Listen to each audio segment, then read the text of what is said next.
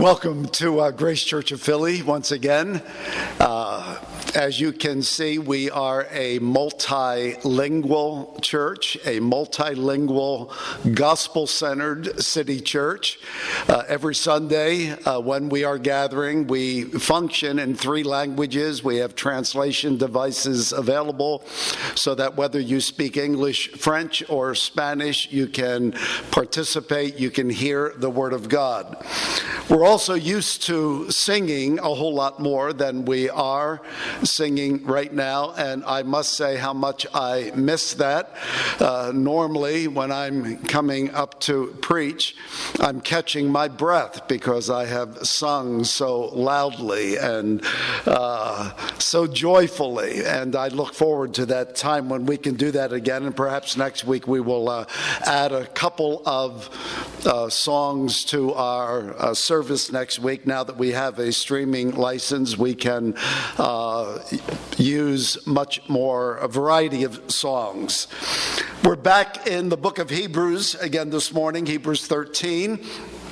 And I will conclude my series on Jesus is the same yesterday, today, and forever. I can't think of anything that I would rather preach on than Jesus Christ being the immutable, sovereign Savior and Lord.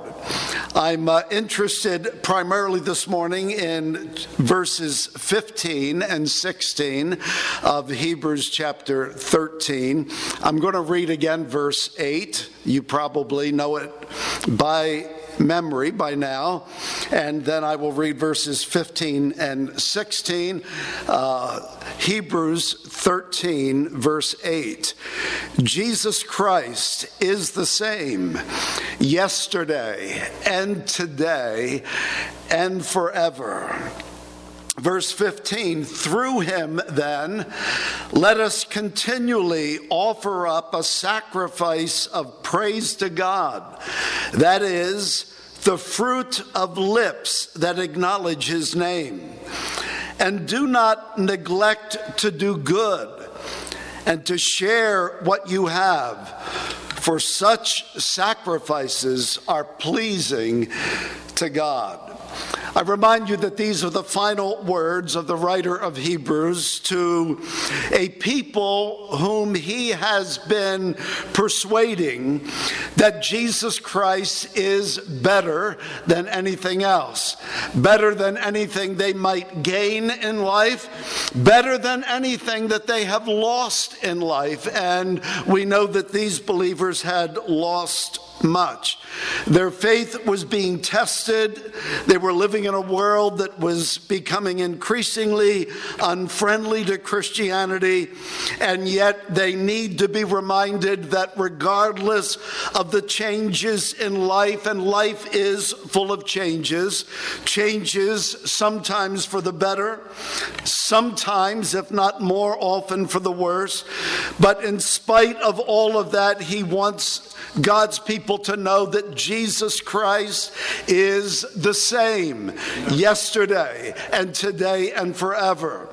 We know that we live in a world of uncertainty. We are certain of uncertainty. And we can face that uncertainty with fear or with brash self-confidence, or perhaps we may try to escape the reality of it through drugs or alcohol or entertainment. But the reality is, uncertainty is certain in a fallen world. However, the writer reminds us that in this uncertain world, though we may be like a ship that is sailing on unpredictable, stormy waters, the writer reminds us that we must keep the safe harbor in view. We can either be debilitated by the fear of the storm. We can face the storm in our own strength. We can find a safe place in the ship to sleep through the storm, or we can do what the writer of Hebrews calls us to do: look unto Jesus, the author and finisher of our faith, because he is the same yesterday and today and forever. Yes, our world is changing. Some say it'll never be the same world again. Amen. But even if that is the case, certainly politics change and economics change and our physical health changes and our neighborhoods in the city are always changing. Yes, this is a world of unpredictable change. But Hebrews is reminding us, Jesus is the same. You can depend on that. He is always the faithful, immutable, sovereign Lord and Savior, yesterday and today and forever. The world may be volatile. The world may be hostile. The world may be intimidating. It is a changing world, but we have an unchanging Savior. Hebrews 13 has about 21 exhortations, final exhortations.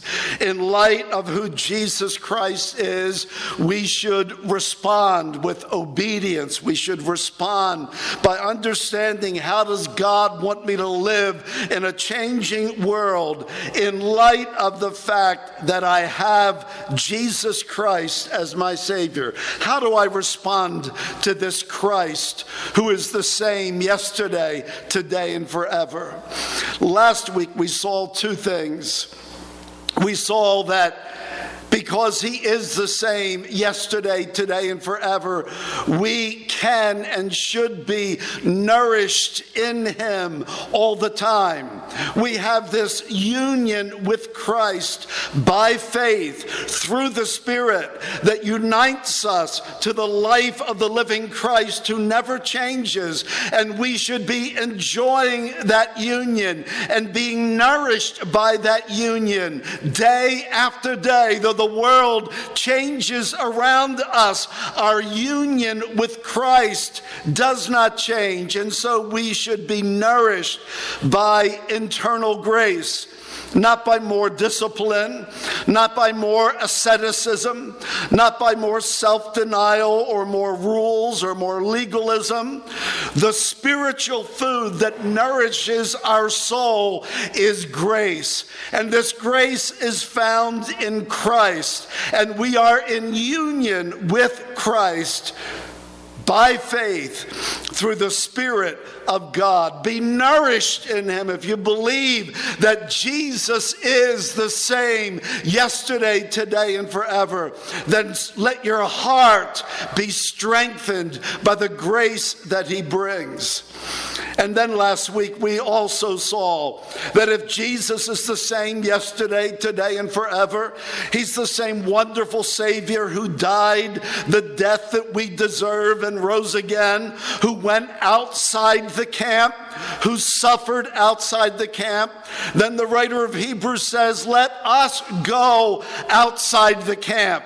Let's go out to him and let's bear the reproach that he bore, that reproach of the gospel, that reproach of bearing the sin of the world and bearing the wrath of God, that reproach, that gospel initiated reproach.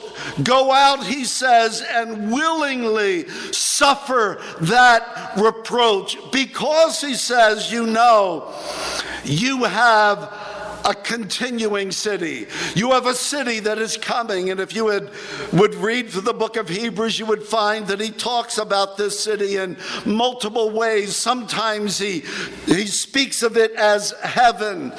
Sometimes he speaks of it as an eternal inheritance. In chapter 4, he talks about it as a place of final rest. In chapter 12, he calls it an unshakable kingdom.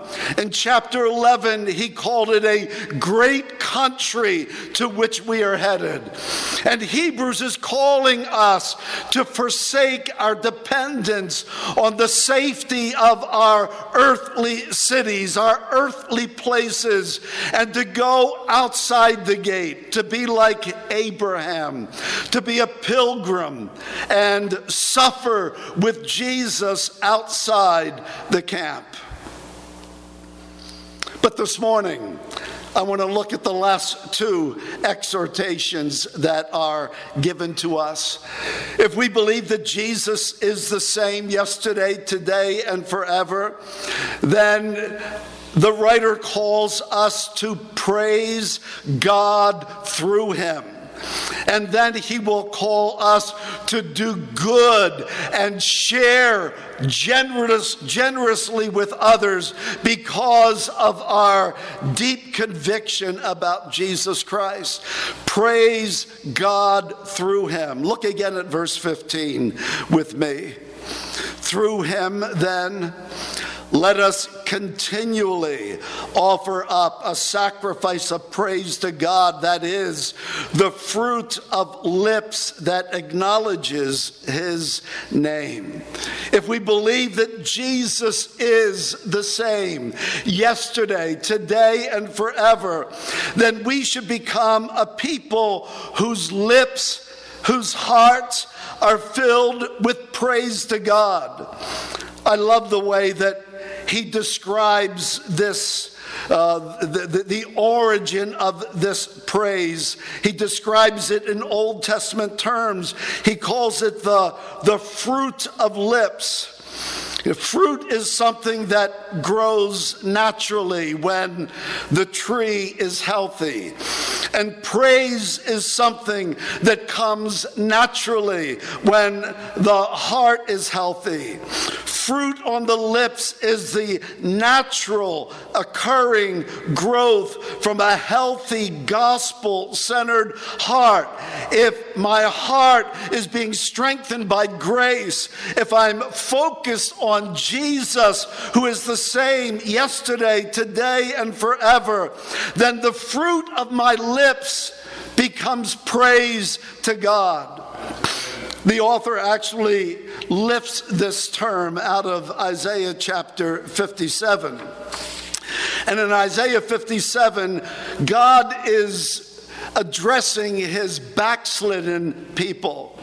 And he is promising them that in their repentance, when they return to him, he will forgive them and he will restore the fruit of their lips. He will bring praise back to their mouth. No longer complaint, no longer despair, but he will restore the fruit of their lips.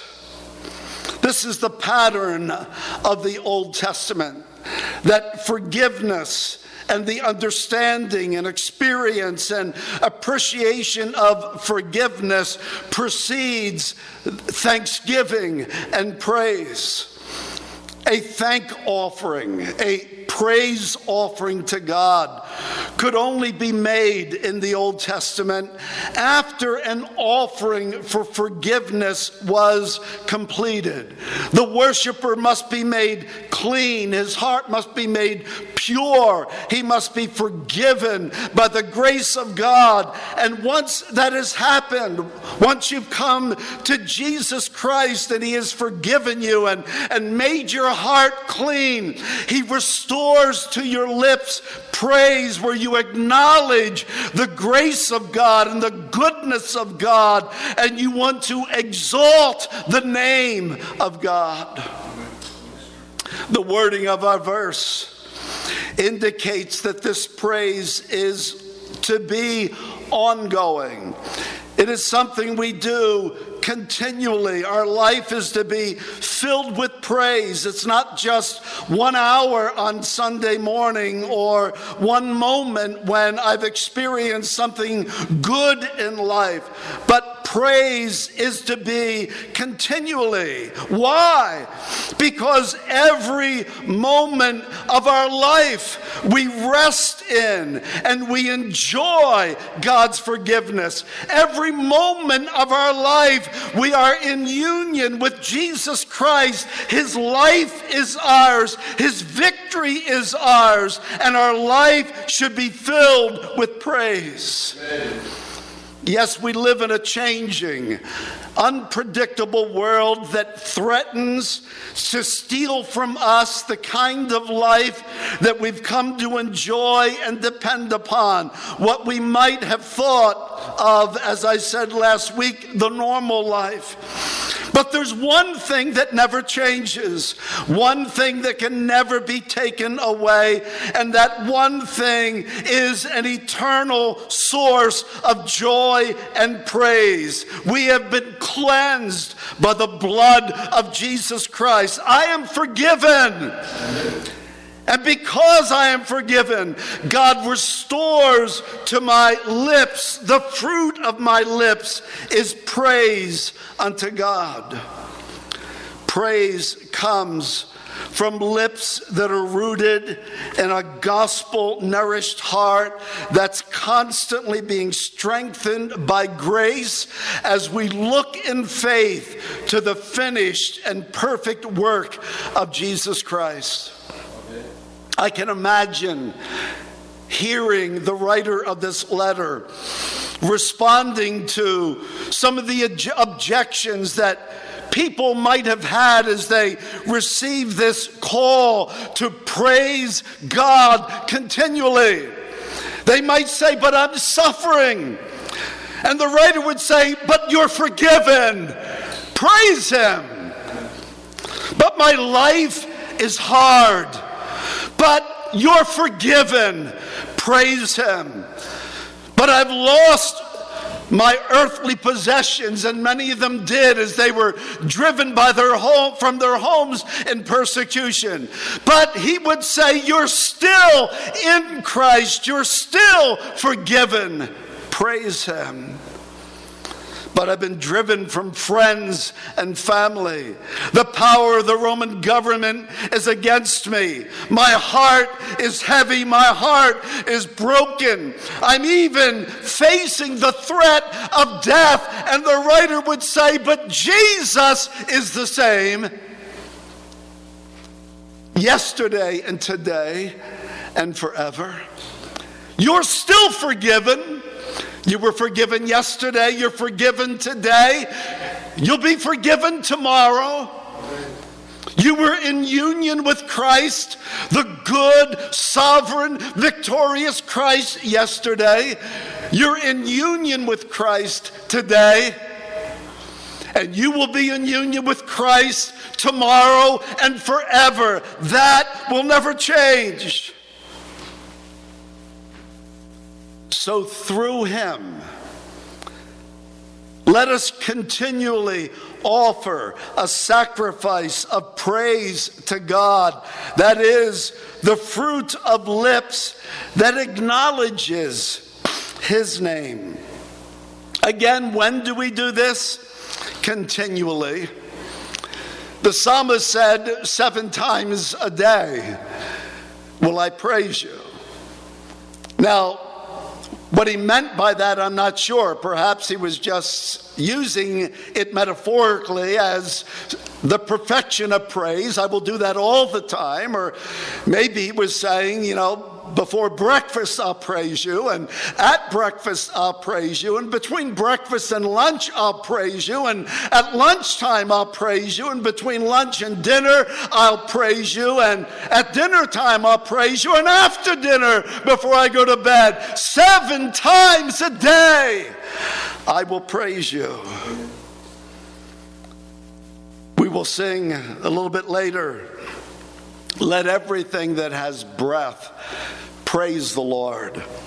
Praise you in the morning. Praise you in the evening.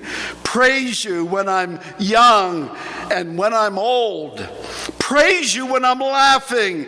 Praise you when I'm grieving.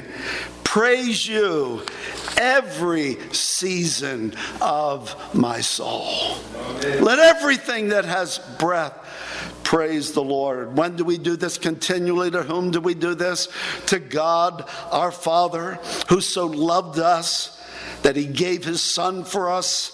To God our Father, who promises that nothing shall ever separate us from his love. And how will we do this? How do we do this praise? He says, do it through him. Do it through that one who was rejected and suffered, who bore your sin, who rose again, who secured your salvation, who's interceding for you at this very moment, who's coming again. Do it through him. And let the content of your praise, the what of your praise, always be centered in the name of Jesus Christ. Praise that acknowledges and confesses that name that is above every name. That name in which there is salvation in no other. For there's no other name under heaven given among men whereby we must be saved. Because Jesus is the same, let us praise him in every imaginable way. Let us praise him in every unpredictable circumstance in life. We know that the Psalms are basically about lament, about expressing our grief before God, and about praise. And normally, a song of lament will ultimately come to praise, because that's where God wants us living. He doesn't want us living in lament. He wants us living in praise. And so it's fitting that the Psalm book ends on that high note of praise. Listen to Psalm 150. Praise the Lord. Praise God in his sanctuary. Praise him in his mighty heavens. Praise him for his mighty deeds. Praise him according to his excellent greatness. Praise him with trumpet sound. Praise him with lute and harp. Praise him with tambourine and dance. Praise him with strings and pipe. Praise him with sounding cymbals. Praise him with loud clashing cymbals. Let everything that has breath praise the Lord. Perhaps only you and God know the reality of what you are struggling with in life at this time. But if you are a believer, you are in union with Christ, who is the same yesterday, today, and for all eternity. He is the same. Praise God through him. Acknowledge his name. And then secondly, this morning in our text, he calls us not only to constant praise, but he calls us to do good and share in his name. Because Jesus is the same yesterday and today and forever. Do not neglect to do good and to share what you have, for such sacrifices are pleasing to God. We all know what trouble, what overwhelming trouble does to us. It turns us inward. It turns us into isolation. We begin thinking about our own survival, our own happiness. And ultimately, many end up in depression. We're told that at the end of this pandemic, there will be another pandemic of mental disorder, depression, and despair. And that will be only if you have not fixed your heart on Jesus Christ, who is the same yesterday and today and forever. Amen.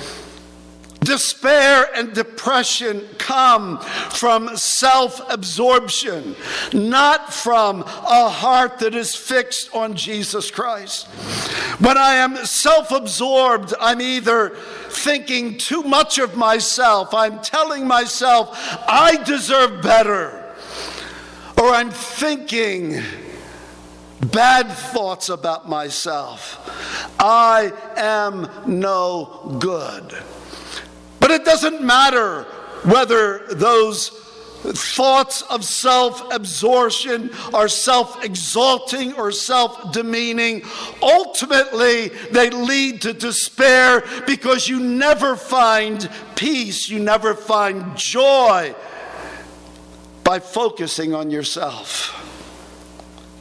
So the writer says, knowing that Jesus is the same yesterday and today and forever, don't neglect to do good and to share what you have. For such sacrifices are pleasing to God. Many of us, if not most of us, do not have all that we want in life. But I would say that most of us, at least here in the U.S., have more than we need, even in this time of pandemic. But if you are some of those who have less than you need, if you have Jesus, then you know that you have that treasure that is above all treasures, that pearl of great price. And despite your own struggle and your own poverty, what we know about Jesus, our union with Jesus, calls us to generosity. If our hearts are nourished by the gospel, if our hearts are being strengthened by grace, then we become like the churches in Macedonia, of whom Paul wrote in 2 Corinthians 8 and 9, one of my favorite texts. As he writes to the Corinthians, and he's appealing to them to be generous in their giving to the needy church in Jerusalem. He says this, he says, I want you to know, brothers, about the grace of God that has been given among the churches of Macedonia. For in a severe test of affliction, their abundance of joy and their extreme poverty, get the connection. They've got extreme poverty, but abundance of joy. Out of their abundance of joy and extreme poverty, it has overflowed in a wealth of generosity on their part. For they gave according to their means, as I can testify, and beyond their means of their own accord. Now, how do you give beyond your means? Well, if you were living in 21st century world, you give on a credit card and hope to pay it later. If you're living in a first century world, you give beyond your means by impoverishing yourself, by taking what you really need to live and giving it to others. And he said this is what the Macedonian churches did. Some gave according to their means, but others gave out of their extreme poverty, and they more deeply impoverished themselves. But they did this out of the abundance of joy that they had. And as you've heard me say before, as I understand Philippians 4:19, it's relating to this very instance. But my God will supply all your need. What need? Need because you've bought a bigger TV than you really need. Need because you're living a lifestyle that you can't afford. Or need because you gave sacrificially. You took from what you needed to give to others, and now you have need. And Paul says, but my God will supply your need according to his riches and glory by Christ Jesus. The gospel calls us to keep doing good for others. It calls us to generosity. Tim Keller, in summarizing some of Jonathan Edwards' teaching on ministering to the needy and to the poor and being generous to others, said this about Edwards. He said, Jonathan Edwards repeatedly shows us how an understanding of what he calls the rules of the gospel, that is the pattern and the logic of the gospel, inevitably move us to love and help those who are in need. While Edwards believes that the command to give to the needy is an implication of the teaching that all human beings are made in the image of God, he believes that the most important motivation for giving to the needy is the gospel. Giving to the needy, especially reasonable considering our circumstances under such a dispensation of grace that is given us in the gospel. Why do good? Why share with others? Because you know the grace of God, the unchanging grace of God that you have in Jesus Christ.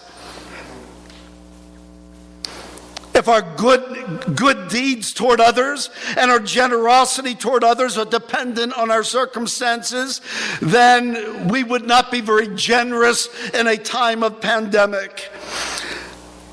But the Word of God teaches that our generosity is rooted in God's generosity to us, His unchanging generosity. And later Paul will say in that same chapter, 2 Corinthians 8, as he's appealing to the Corinthians to give generously like the Macedonian churches had, he says, for you know the grace of our Lord Jesus Christ. You know this. For though he was rich, yet for your sake he became poor, that you through his poverty might be rich. And the Macedonian churches looked at that model of grace and they said, this is what Jesus did. He impoverished himself to make me rich. And we will impoverish ourselves in order to help our brothers and sisters in need. That's generosity. When we understand the self-denying, sacrificial love of Jesus Christ displayed on the cross, it brings us to give it all. As Isaac Watts wrote so clearly, when I survey the wondrous cross on which the Prince of Glory died, my richest gain I count but loss, and pour contempt on all my pride. Forbid it, Lord, that I should boast except in the death of Christ my God. All the vain things that charm me most, I sacrifice them to his blood. Were the whole realm of nature mine, that were a present far too small. Love so amazing, so divine, demands my soul, my life, my all. The writer of Hebrews wants us to see something in this unchanging, immutable, sacrificial love of Jesus Christ that moves us not only to praise, but to do good and to share generously with others.